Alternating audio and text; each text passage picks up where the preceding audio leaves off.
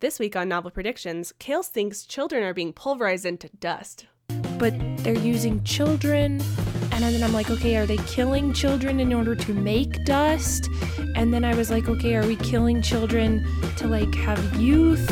I don't know.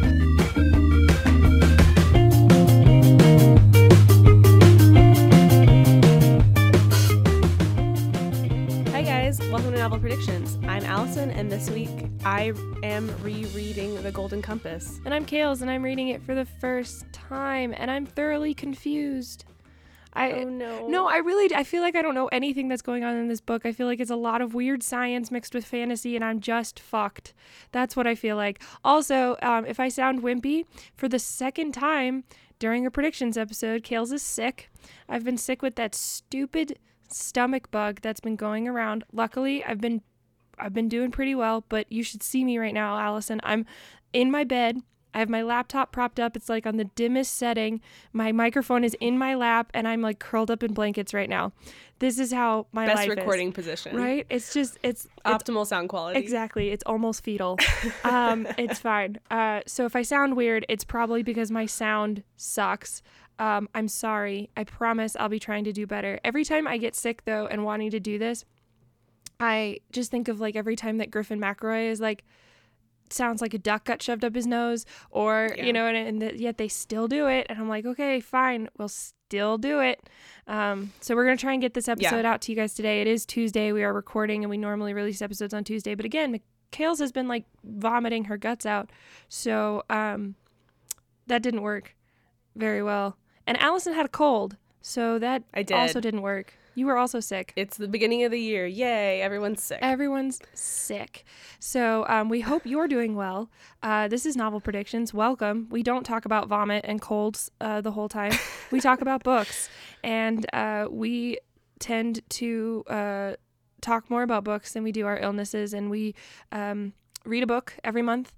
One of us has already read the book, and the other one is reading it for the first time, and we start off with our predictions episode, which is what this one is for the predictions. Yay, predictions. And we are given the first 5 chapters. That's what we read, and then we make predictions about how the rest of the book is going to go. And we have a series of questions that we follow. You should listen to our previous episodes if you haven't already. So please go subscribe and 5 stars and all that other podcast jazz. I'm sure we're not the first podcast you've ever listened to. If we are, welcome to this new format, I guess. Welcome to podcasting. Welcome to podcasting. It's a weird place. It is a really weird place. But yeah, rate us 5 stars and follow us on social media and all that jazz. And thank you to Book Riot, who mentioned us again. Can we just say thank you to them for boosting all of the amazingness? Because what was it? Like the top 10 podcasts started in 2018? Yep. It's pretty amazing. Yeah. So thank you, Book Riot, for mentioning us again. And welcome to all these new listeners that we have here, who's joining us for The Golden Compass, which I've never read. Alyson is making me read it this month. Why are you making me read this book? So this book was published in 1996, I think. Actually, what the fuck? It is not that old. It is. It just took a long time for the movie to come out, and that's when all the hubbub happened. So I'm making you read this book for a couple of reasons. One, I think it's hilarious that you've never read it. I understand that there is a reason, and you can talk about that in a second. It's a really stupid reason. It's probably one of the stupidest reasons, but still.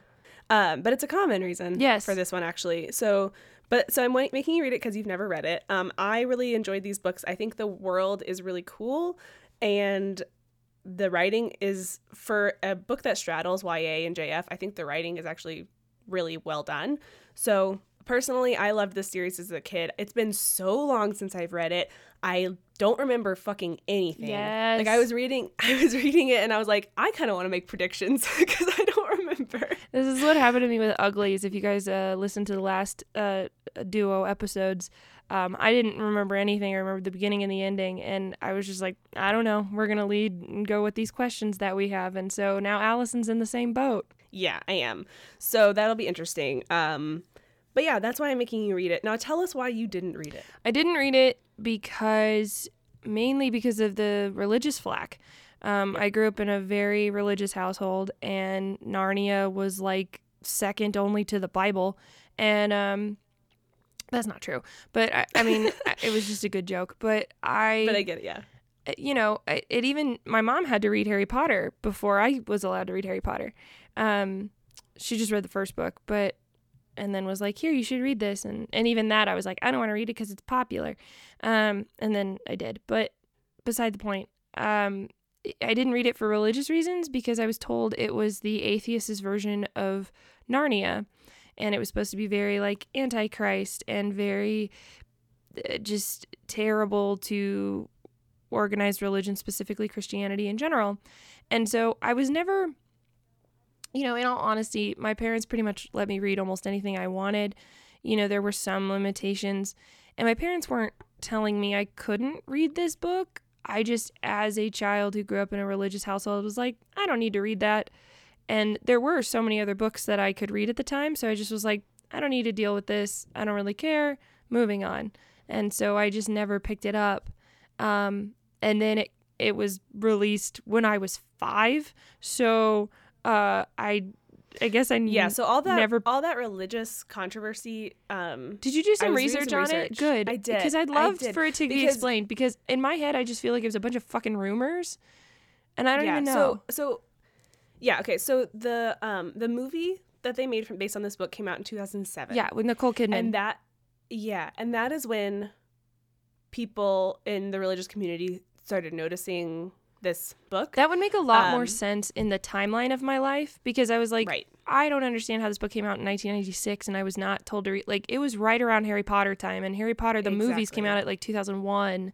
And so it must have been released as a counteract to that somehow. Well, so it was released in 2007, the movie was, which means we were both in elementary school. No. But, yeah. Oh, 2007. 2007. How does time work? I was almost in high school. For some reason in my head, 2007 and 2001 were the same year. No, that's wrong. Yes, we were in high school. But yeah, so the movie came out, or was coming out, and people started reading the book more, as they are wont to do when movies come out.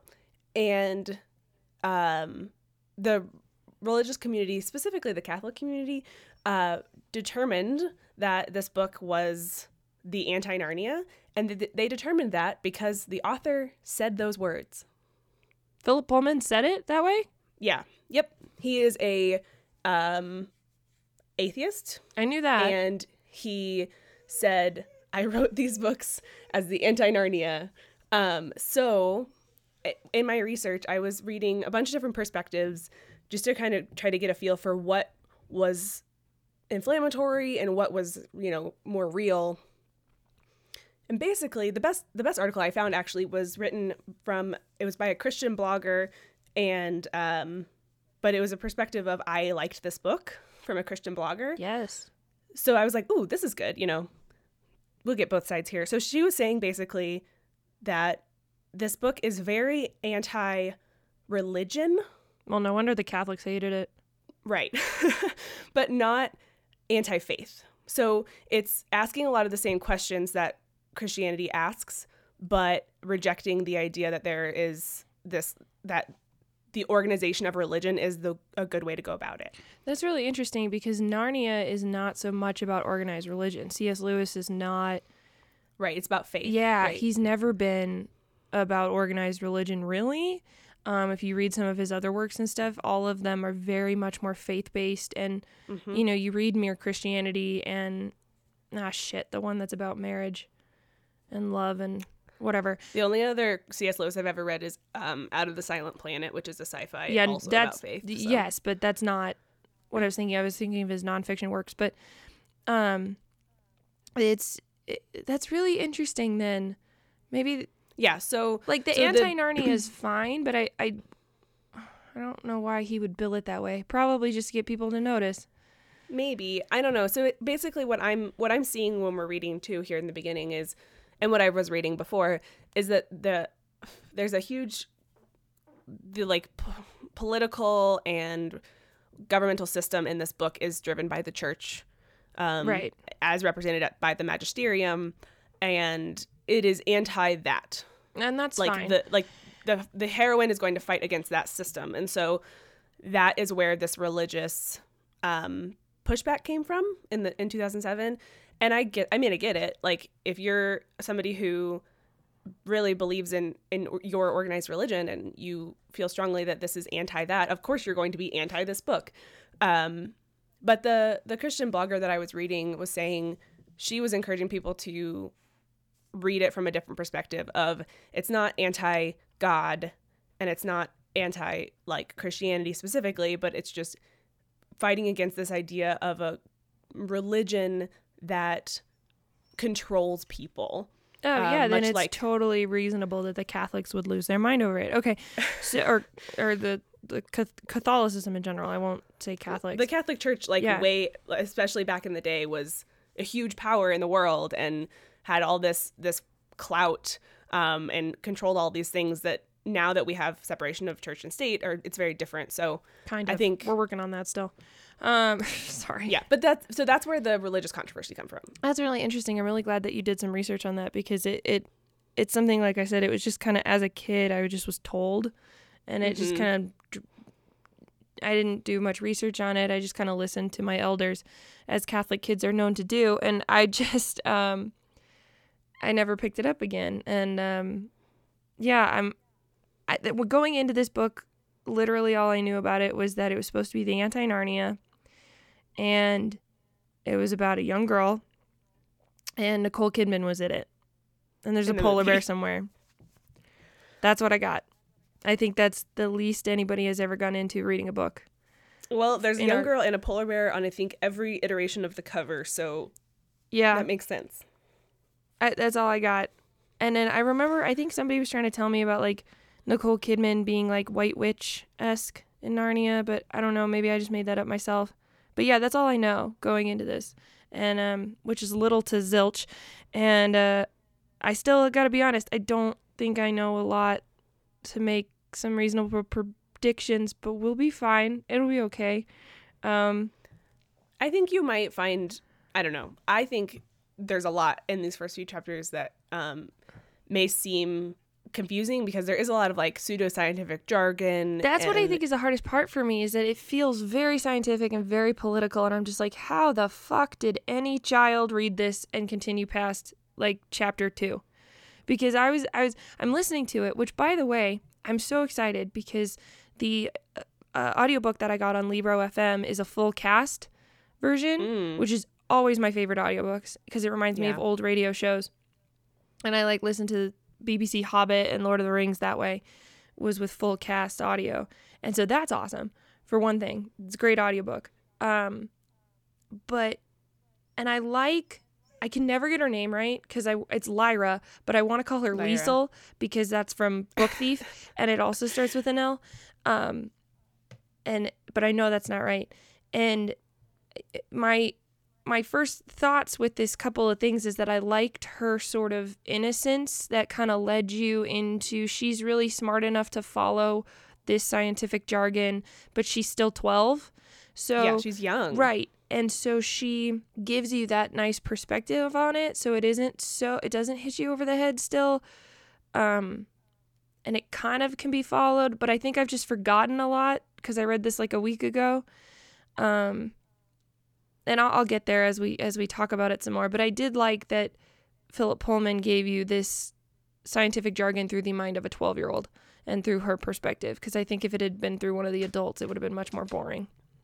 That's what I think, too. When you were saying, I can't imagine how a kid has kept reading this book. I think really it is because Lyra is like, she's truly 12. Like, yeah, she is really 12. She's flighty and she's wild and her moods are super changeable and she does things to spite people and she simplifies everything down to what she wants it, the level that she can handle it on.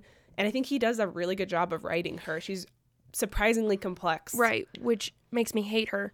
But I realized that's because she's 12. And like I had to think about it a lot because I was like, man, she's so frustrating, but it's because she's 12 and and she's a good 12-year-old who's been raised by men and has not had female influences and has been kind of let loose. And what I loved was this description of her learning and that there were holes in it, that she kind of had this gap in her development as a young woman. as a young child. And that they described it as a world map with holes eaten by mice. Yeah, I was thinking Swiss cheese, because I was actually called that once when I was younger, was that my learning was like Swiss cheese, is that I could like do a lot of really complex things, but there were some really simple things I didn't know. And I liked that. I thought that was a good explanation. And so that's like, I can understand Lyra, but that doesn't make me like her anymore. Does that make sense? Sure. Yeah, absolutely. Oh, absolutely, yeah. Oh, and I also don't go ahead. really like her, so. Yeah. No, and the writing is excellent. I will say that. Like, it is very good writing. It is, it's well done. I think the dialogue is very interesting, and I think his introduction into this world of, oh yeah, everybody's got a demon. Like, you don't question it. It just jumps right in. And which I love the demon aspect, by the way, but also I was going to say on a religious aspect, anytime the word demon comes up and it's associated with humans, people really struggle with that. I've noticed that when I try and sell the book, The Novice, which I love selling to kids that are like, I finished all the Rick Riordan, what do I read next? Especially to young boys. And while I try really hard to break down that gender thing, this is a book that has a boy centered at the front. And I pitch it as Lord of the Rings meets Harry Potter meets Pokemon. But the little creatures that follow them around are called demons. And some families that I pitch that to have a really hard time with demons as just pets. that word. With just that word. Yeah. Because it could be anything. And I think that was probably purposeful, knowing Philip Pullman's. Oh, I'm sure. Like, inclination in his goals for this book. I'm sure that was purposeful, the use of that word. But I agree with you. It's not hard for me because I didn't grow up with any religious background. But I can see how people who really have any foundation in religion, that a religion that, you know, has the concept of demons. You know, some people, they're really sensitive to it. And so I was thinking about that as, you know, right on like page 3, they're talking about little demons that follow people around. And that's just normal in this world. And so even that alone, I think, would be a struggle for some religious families. Well, especially because in this story, the demons aren't like a pet you find. They're part of you as a person. Yeah. I think I accidentally listened a little bit ahead, but there's this moment when oh fuck, what's her demon called? He has a weird name. Just call him Pan. It's like Pandemonium. Yeah, something like that. She calls him Pan. Okay, so when Pan is getting attacked by another demon, Lyra calls out and starts screaming. She says, "Stop hurting us! Stop hurting us!"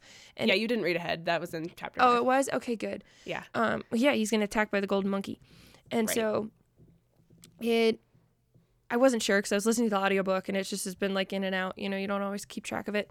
And because the way that this one's broken up, it doesn't break it up by chapter. And I was like, what the fuck? Oh, that's weird. I know. I was mad. Anyway, you know, the demons are a part of them, which I kind of like that symbolism.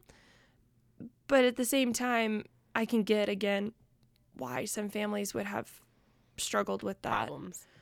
So overall, right now, my first impressions of this book, which is what we've been kind of doing, is I'm intrigued. That's where I am with it, is I'm intrigued. It sounds like you're liking it to an extent. Yeah, for sure. I like the idea. The dust is really interesting. This obvious antagonist that we have here, who I just keep calling Nicole Kidman in my head, because she doesn't really have a name, but that's who plays her. Mrs. Coulter. That's is her it. name. Thank you. Nicole Kidman, Mrs. Coulter, is a really interesting part. I love the whole idea of like this sort of exploration thing we've got going on here, and how her parents also died in the North. And there's like some dust is like science and magic, and I don't really know. It's just I'm intrigued. I'm intrigued to listen to it more. I'm intrigued by Lyra as a heroine. I don't know why she's special. Mm-hmm. So when we get to that question, I don't know if I'm going to have an answer, but I'm intrigued to continue. I'm not sold on it yet, but I'm liking it enough to keep going, which I think is still saying a lot. Well, and the first 5 chapters of this book is 100 pages. It's a lot. It's almost a quarter of the book. So we honestly got like a decent amount. I think, so at the end of the 5th chapter, let's just make sure you got to the same place since you had such a weird method for reading. Sorry. She runs away. Okay, yeah, I did. I got there. That's where I stopped. So she's like literally goes out the door. Yeah, she like that's the end of because the it's chapter. like because it's she like finds herself, she and Pan's like, you're being a puppet, and she's like, no, I'm not. And then when she has the realization, she's like, fuck this, I'm gone. Yeah, well, and there's the whole dinner party or cocktail party that's happening with the journalist and everything. Yeah, she gets, first of all, Mrs. Coulter like accosts her in a really aggressive way, and you're like, whoa, that was creepy. And then the people are all there, and she talks to the journalist, and the gobblers like get an official name. Yes, which is weird because it's like people actually know what they're doing. Right. So yeah, and then we discover in that chapter too that Mrs. Coulter is the head of the ovulation board. Right. Which means she's the head gobbler. Right, which is why probably Lyra freaks out a little bit too. Yeah, and then she also treats that reporter really scarily, like she's gonna kill her. She's like, you will never be a journalist again. And then she talks to that one guy, the old guy, and he's like, oh, well, she's gonna have you help her bring in more children. That's great. Yeah, I don't know where this is going. I'm like, what the fuck? So Lyra runs away, though, right? Yes, that's where I'm at. Lyra ran away. That's where we're at. Okay, so let's get to our questions, because we spent 20 minutes talking about the book in general, and we have 7 questions to answer. Cool. So this one, I'm not sure if, again, I literally don't remember this book. That's fine. Just go with it.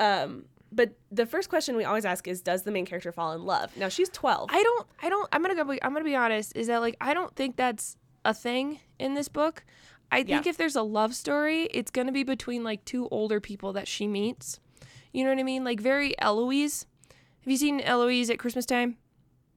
Yeah. Okay, so Eloise at Christmas time, Eloise doesn't fall in love, but the nanny and the dude across the hall do, and the servant boy and the rich plaza lady do.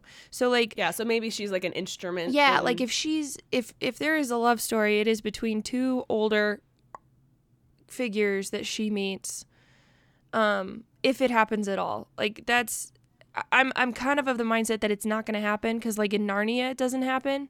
Mm-hmm. And I don't think it's going to happen here. I'm going to go with that, and that there's no love story. Okay. And I'm not sure, it's a trilogy, so I'm not sure how much time it spans. That's okay. Regardless, I don't think in this book there's a love story. Yeah. Okay. So then, because we also have not really read a JF.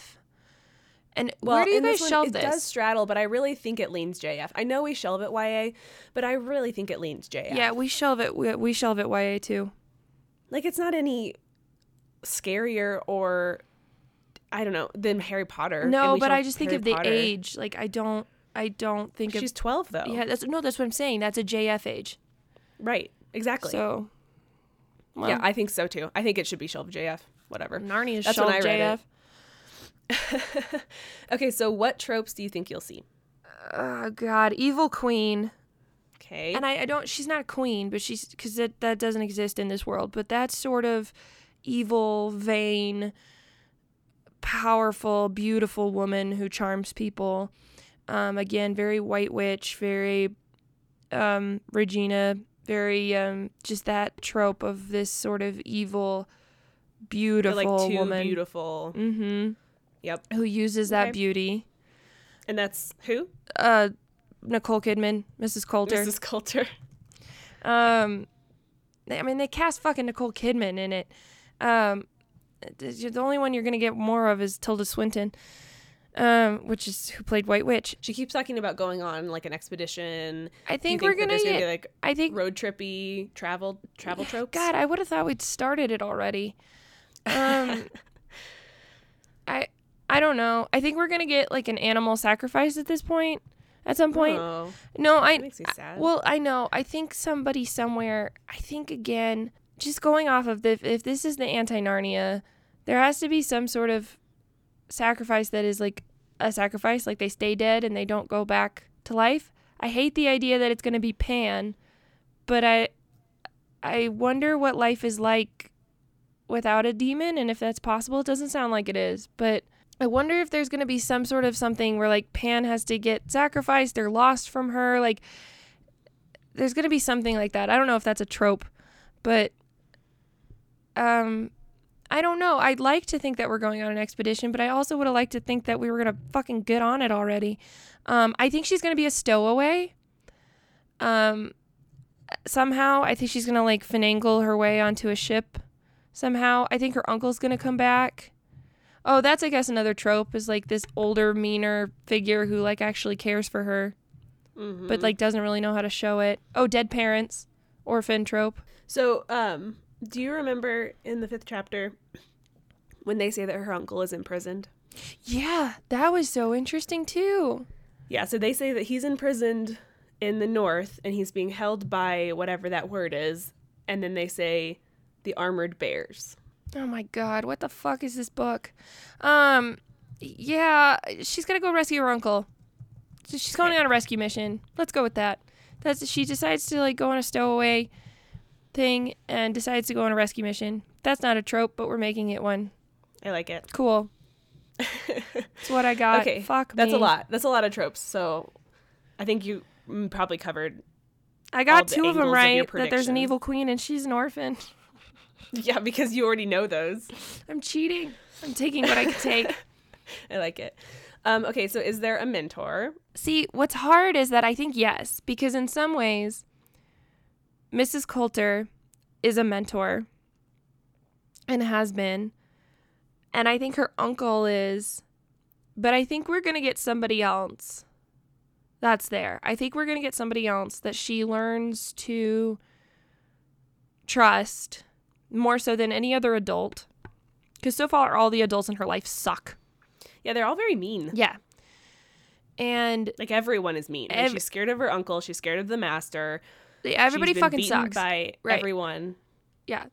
But I think she's going to get an adult that's like a captain of a ship and is going to like take her under his wing. And because usually when we get books about young girls, we get older gentlemen who are their mentors, which is still kind of creepy to me. And I'd love to have like a conversation. You think about it. It's in movies and across the, like, that's a trope. But I think it's just a trope that the mentor is always an old man. Right. But like you'll also see that like that even they're never old women. Anyway. I can think of very few examples and they're all movies. Right. But anyhow. So regardless. We're going to get like an older captain man who's the mentor. And I think I'm getting very pirate vibes from what you're saying. That's how I feel. It's got to be. It's got to be piratey. And there's got to be something with the fucking dust. And yeah, and she's going to stow away and she's going to have some information about the dust and the picture of the creepy child. Because that seems to be the only thing that's special about her is the fact that she has that information about the picture. And that dust can be pictured and captured. And that she has that compass that she doesn't know what it does. Right. But right now, whenever she talks to adults, that seems to be the thing that they're most interested in her about. So I think she's going to bargain that information somehow, and this adult is going to finally be a good adult. Now, is he going to stick around? I don't think so. But we got to get a good adult in there somewhere. Here's a question. Do you think, so we've gotten the uncle, the master, and Mrs. Coulter as like potential mentors, people who are big influences in her life, but are all kind of shitty to her. So which of those people do you think is like the one that cares the most about her? Because the master tried to kill her uncle, but then he was reluctant to give her to Mrs. Coulter. But and then he he knows gave her also, but wait. But he also knows something about her. At the very beginning of the book, there was that whole thing about like, not a prophecy per se, but like this child's important somehow. Yeah. It's got to be him. He cares about her somehow. And you think the master more than the uncle? Right, but then why would he give her over? Maybe he knows that like that's what it has to be to start something in motion. Well, and it seemed in that moment after the meeting with Mrs. Coulter and he has her come over in the morning, he seems like he didn't have a choice. Yeah, that's what I'm saying is that like he knows something about her and he implied it in that we got that little snippet where Lyra was not our main character, which as a format was weird for me. Yeah, which is formatting issue, but Lyra was not our perspective and we got these weird little secrets about her. So there's something he knows something and has been trying to protect her and educate her somehow, but because he's a male, doesn't know how to do all of it. And yet... But then why did he try to kill her uncle, though? Because her uncle... I never said her uncle was good. She doesn't know that. But then it seems that Mrs. Coulter is also anti her uncle. So are there 3 factions here? Sure. Why not? Well, actually, I think the Master is like a neutral faction. Okay. Kind of. I can see that. Like he's more of like the oracle prophecy who's like, I know that this is going to happen. Oh, but then he tried to kill. Fuck. I don't know, man. Let's go with this. Okay. Here we go. This is what I love about this podcast is because I just pick something and it fucking goes with it. And it's okay. I'm learning how to fail. We're going to go with this. Ooh. Here we go. There are 3 different factions to this, just like there are 3 factions in the church, the Holy Trinity and all that shit. And instead, they're all fighting against each other. And Lyra is somehow in the middle of it all. And these 3 different factions are trying to seek some kind of truth with the dust and interdimensional shit, and are all going about it in different ways. Now, that's not to say that there is one that is a better way, but they all are trying to go for the same goal, and they're trying to... And Lyra has some secret that's supposedly going to help them do that. That's why they're, like, trying to take down each other while still trying to use this little girl. Okay. Sure. Yeah, I mean, I literally don't remember, so I could get on board with that. Okay. And there's some symbolism shit in there, and they're all going to break down. I think there's a lot of symbolism in this book. I think that that's clear. There has to be. Yeah, but I don't think we've seen... we've definitely not seen all of it yet. No. Okay, so next question. Who is going to die? Or is someone going to die? Yeah, I think the captain mentor person I've created is going to die. And I think there's going to be the death of a demon. I don't know how, but I like the idea of it. Her demon or someone else's? I like the idea of her demon dying, but I think I've seen a mouse on the cover of other books. And a boy comes up. There's a boy and a tiger on one cover. There is a boy and a tiger on, I think, the next book's cover. Fuck. I'm not going to, you know what? I'm not going to mess with him. He's in the second book. I'm not going to mess with him. Maybe it's Roger. I totally thought Roger was going to just be dead. I don't remember. Well, so, okay, that's the other question. So the next question is, what's the twist? And in that vein, what do you think happens to these kids that they're stealing? I, honest to God, don't know. I'm going to have to pull something out of my ass here because I don't know. The dust is probably the most confusing part of this entire book to me. I can get on board with the magisterium and the trips to the north and secret societies and demon pets, but the dust makes no sense to me. I don't think it's supposed to at this point. I think it is still supposed to be. Because I don't think it makes sense to Lyra. She doesn't know what it is. Right. I think it's still supposed to be this huge mystery, but there was this talk about like interdimensionality with it, and there was this talk of like only adults can be affected by it, but they're using children. And then I'm like, okay, are they killing children in order to make dust? And then I was like, okay, are we killing children to like have youth? I don't know. In my head, the only thing I could think of was that we're rearing up children because their energy or their power somehow helps compel the dust. That's all I can think of. But then it really threw me off in the 5th chapter when they were like, dust is more attracted to adults. But then I'm like, well, if dust is made of children... Dust is made of children. I don't know. If dust is made of children, they're like seeking adults and love and I don't fucking know.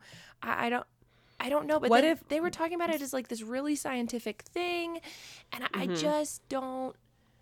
I'm really struggling with it. Unless you convince me otherwise, I'm gonna go with the fact that they're killing these kids. Okay. Do you think? So from what you're saying, it seems like you think dust is desirable rather than something we don't want. Yes. Okay. Yes. I'm not going to doubt that. Yes. We're going to go with yes. Okay. Cool. So they're killing these kids. Yeah. And somehow it's being used to produce dust. Yes. Okay. Oh my God. I can just hear the listeners laughing at me. It's like somewhere far away. It's like I just hear it like bells and fairies, and I'm just hearing them laugh at me. But yes, that's what we're going to go with. Okay. Fuck me. Okay, so then to answer the true question that we're going to, what is the twist? Is that the twist? Or is there another one? That the kids are not actually being killed. They're being sent to another dimension. So you're counterpointing your own argument? Yes. With this twist. Yeah, I think that they think that the kids are getting, this is what I think. I think they're rounding up the children, and that Lyra thinks that the kids are getting killed, but then she's going to discover they're not actually getting killed. They're actually getting sent to a different dimension. Okay, cool. That's a valid thing. Yeah, no, it makes sense. I just thought you were saying, like, this is what's happening. The kids are being killed and turned to dust. And then you're like, the twist is that's not actually happening. Yes. But it's yours from Lyra's perspective, the kids are being killed and turned into dust. And then the twist for her is that they are not. Yes. Okay, that makes sense. Thank you. I have logic. I have nothing in my stomach, but I have some logic left. It's sustaining you. It is. It's all I've got left. Okay, and then why is the story from our MC's perspective? Okay, because of the compass and because of the, like, here's the other fucking thing, is that she's going to find out something about her parents. Something about her parents and their northern expedition is a thing. I don't know how, but it's going to be a thing. And this compass, it's because she has the compass. The compass is important somehow. I don't know how. I think it's going to, like, guide her to the main source of dust in the north. That is like, this compass came from the dust and is like, has a speck of it, and it always guides her to the dust. It's not a real compass that like leads north all the time. It leads towards dust. Yeah, I'm trying to find the line that the master says about the compass, because it's interesting.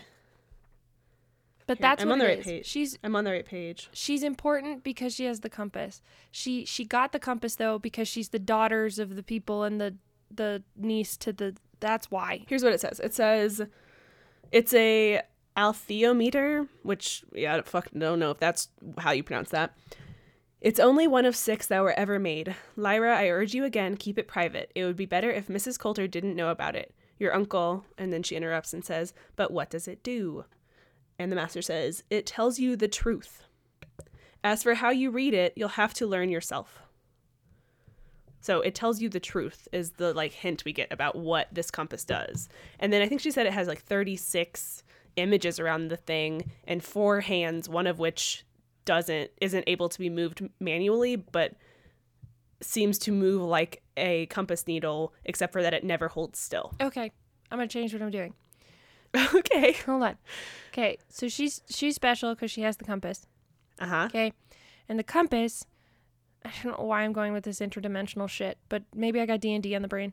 But go with it. I'm doing it. So the compass that she has is a guide that leads her through the interdimensions, and the dust that's there is like remnants of interdimensional travel, and that's why people want it.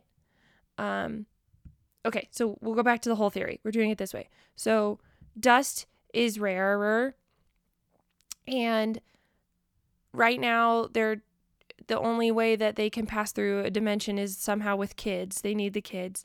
And Lyra thinks the kids are being killed, but actually they're being used for interdimensional travel. But because it is an explored science and it's still in like the guess and check phase, and they're just kind of experimenting with it willy-nilly. Lyra has the compass, though, that is by some elite group of people that have perfected this interdimensional travel, and that's what the 36 fucker things are, symbols and things.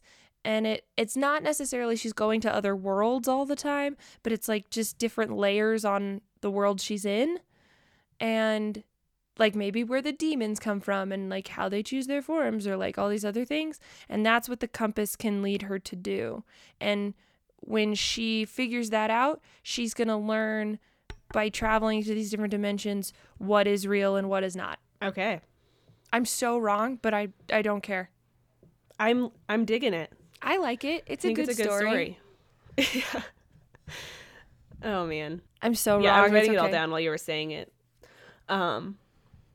I think that that's not an invalid thought, though, because it tells the truth. We have all these different elements of this pseudoscience that are seemingly disconnected right now, but I think that this is a great way to connect them. So I think so too. Brava. Thank you. I tried. I tried. Okay, so what other stories does this remind you of? Narnia. No, I'm kidding. It actually doesn't fucking remind me of Narnia at all. Until a lion shows up, I don't really care. But that's why, like, the internet. Can I go back real quick to say, like, that's why also I think the interdimensional travel thing makes sense, because I know he said it's the anti-Narnia, so there has to be some things to it that are similar in my head. Sure. It's not going to follow the Narnia plotline to a T, but Narnia is in a different dimension. It's a different world. It's different, and the kids travel to it.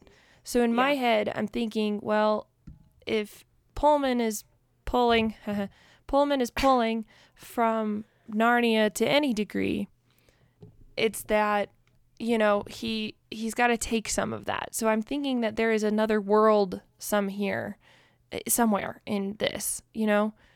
And I'm thinking that, like, there's got to be more symbolism with 3 and trinities. And, you know, there's 3 books, there's 3 items. You know, it's the amber spyglass, the golden compass, the subtle knife. You know what I mean? Right. Those objects are going to come into play. Maybe not in this book, but in the whole series. And, you know, there's going to be 3 is a huge thing. And I think the destruction of 3 is going to be another thing that we see a lot of. I think that in terms of symbolism, that's where I'm at with it. I also think that the demons show, like, true parts of the human selves.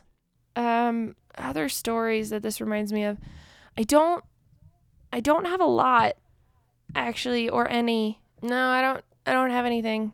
It doesn't even really, like I said, it doesn't even really remind me of Narnia. If anything, Lyra kind of reminds me a little bit of, like, she would have gotten along with Harry Potter a bit, like, in their crew, as this sort of mischievous 12-year-old getting herself into trouble. It reminds me a little bit of this book I just read called Time Castaways, just because of, like, if I'm right on the interdimensionality stuff, that'll be really cool. I don't know. It does seem like a really interesting, unique concept. I don't know really if there's anything else like it. Yeah, it's from what you've predicted, it's very, like, interdimensional piratey, and there's a few of those. Right. Some time travel, like, pirates. Stardusty. Feels very Stardust. Yeah. Stardust is a good one. I love that movie. Me too. Ugh, it's so good. Yeah, it seems very Stardusty. Stardusty. Stardusty. Dust. Okay, so what do you think? What do you think's going to happen next? So she just left. She just escaped. From this is where she finds the pirate person. She's gonna, like, she's gonna go north. She's gonna do it. She's got nothing else left. You know, she's gonna go rescue her uncle. Yep. She's like, I'm gonna go. I need to go. I would like to think that she goes and, like, checks on Roger, but I don't think she's near enough to Oxford to really do that. Yeah, let's talk about that for a second. How do you feel about I'm pissed. Lyra? I'm pissed. No, I'm so pissed that she's just like, Roger, bye. Like, yeah. But again, she's 12. So, like, she was, you know, think about, did you ever watch Escape to Witch Mountain? Yes. The old one? Maybe not. Okay. The really old original Escape to Witch Mountain, it's 2 siblings, and they get very much enchanted by things and by material things, and they get kind of adopted and taken away from their original quest, which is to get to Witch Mountain and reunite themselves with their families, by this gentleman who wants their powers and stuff, and he captures their attention with sweets and toys and, you know, very Edmund. Yes, very Edmund. And that, I think, is what happened here. Is, I think, in order to distract her, that Mrs. Coulter has taken her in and given her, you know, this sort of life she didn't think she could have. And she was entranced by it for a while, for 6 weeks. Right. And Pan points that out to her, and that's what makes her leave, is she realizes that. Again, same thing with Escape to Witch Mountain. And Edmund, it takes him a while to figure out, oh, hey, this is not right. So I think that she's going to return to her senses about Roger, but right now she's too caught up in it to really think about him. And my hope would be that she goes back and checks on him and finds out that he's not there, and she's like, oh shit, I've been a shitty friend. I need to go find him. And that still compels her to go north somehow. But I think it has not been in her 12-year-old brain. She just has not, it's not her focus because she's been enraptured by other things. Yeah, so she seems very selfish in these first 5 chapters. She's very, into what she's currently doing. And she describes herself in the beginning as like the leader of, her little gang of kids. And she's very narcissistic in that, it seems to me.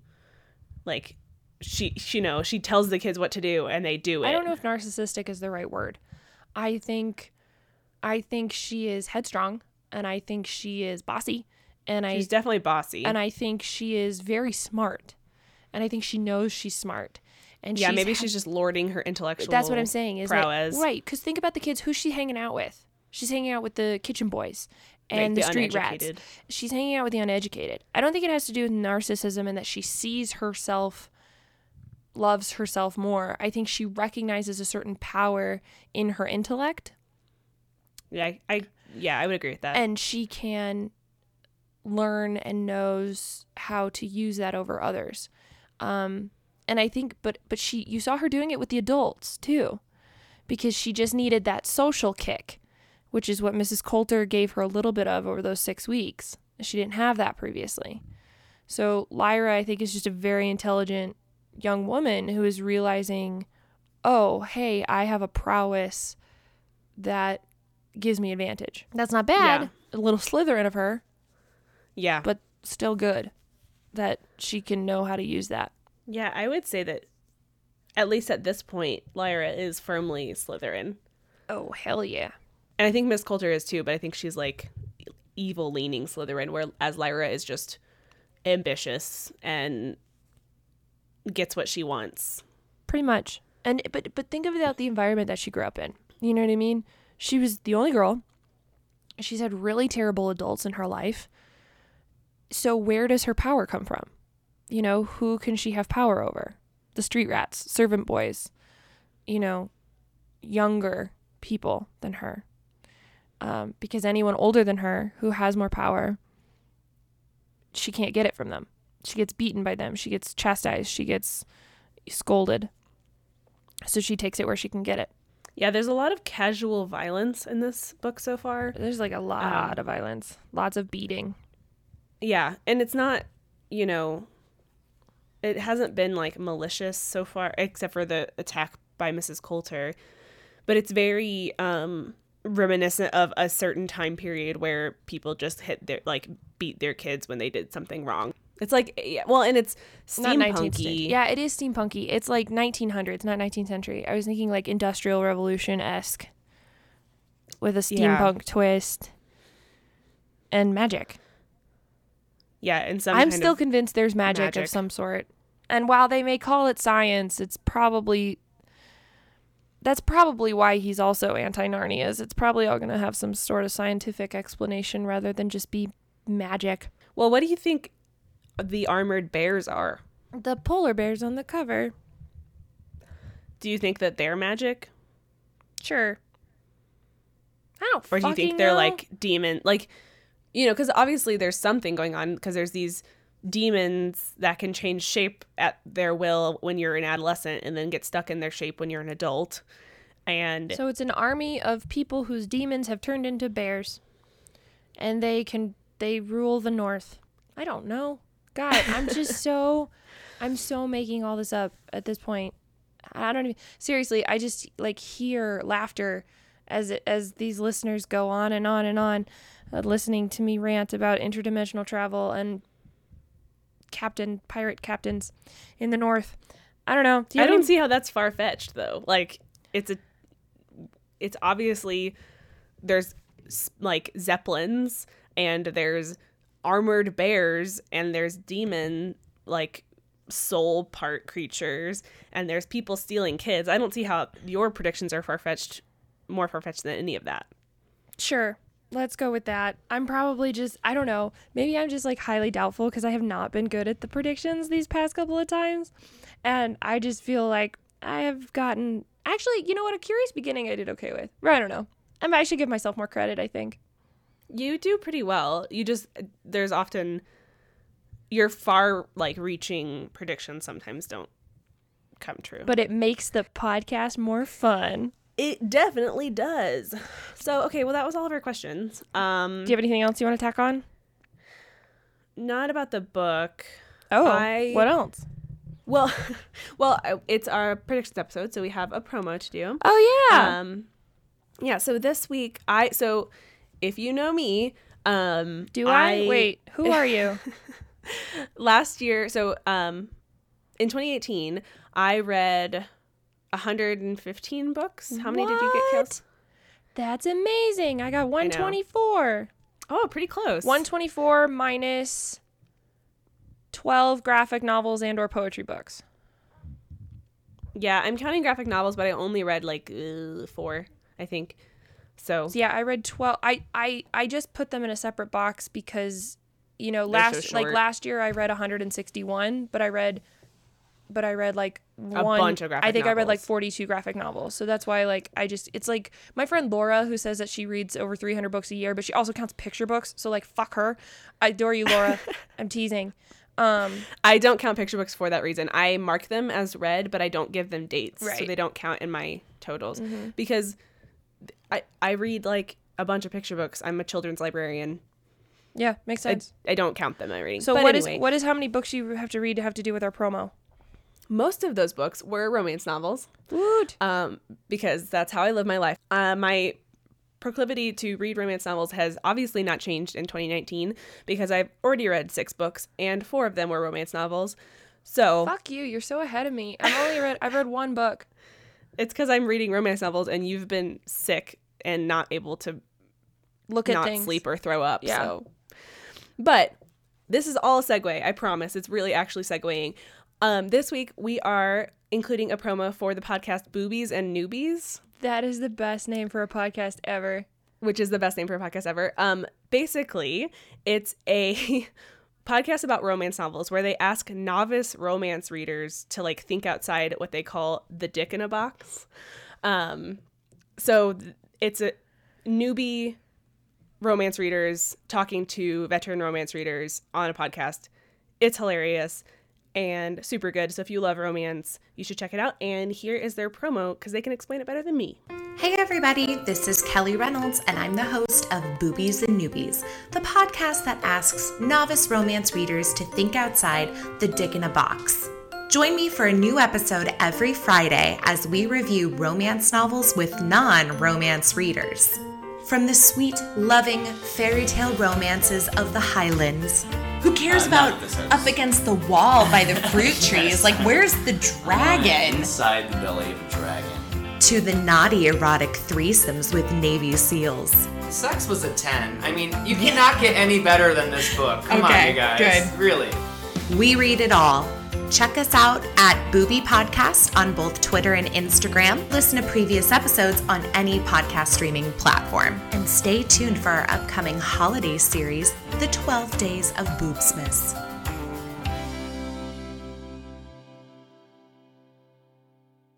That just sounds amazing. Yeah, it's really fun and cute. So, Boobies and Newbies, check them out. As for us, I gotta go to work. Kales has gotta edit this podcast. And stop sleep. Yeah. I want to sleep. Stop dying. So, yeah, we're done. We're done. We're done with this. I would like to stop staring at a screen. I want to go back to bed. Okay. Well, thanks for listening. Allison. Follow us on all the things. Yeah, follow us on all the things. I'm Allison. I'm Kales. Keep making novel predictions. Bye-bye.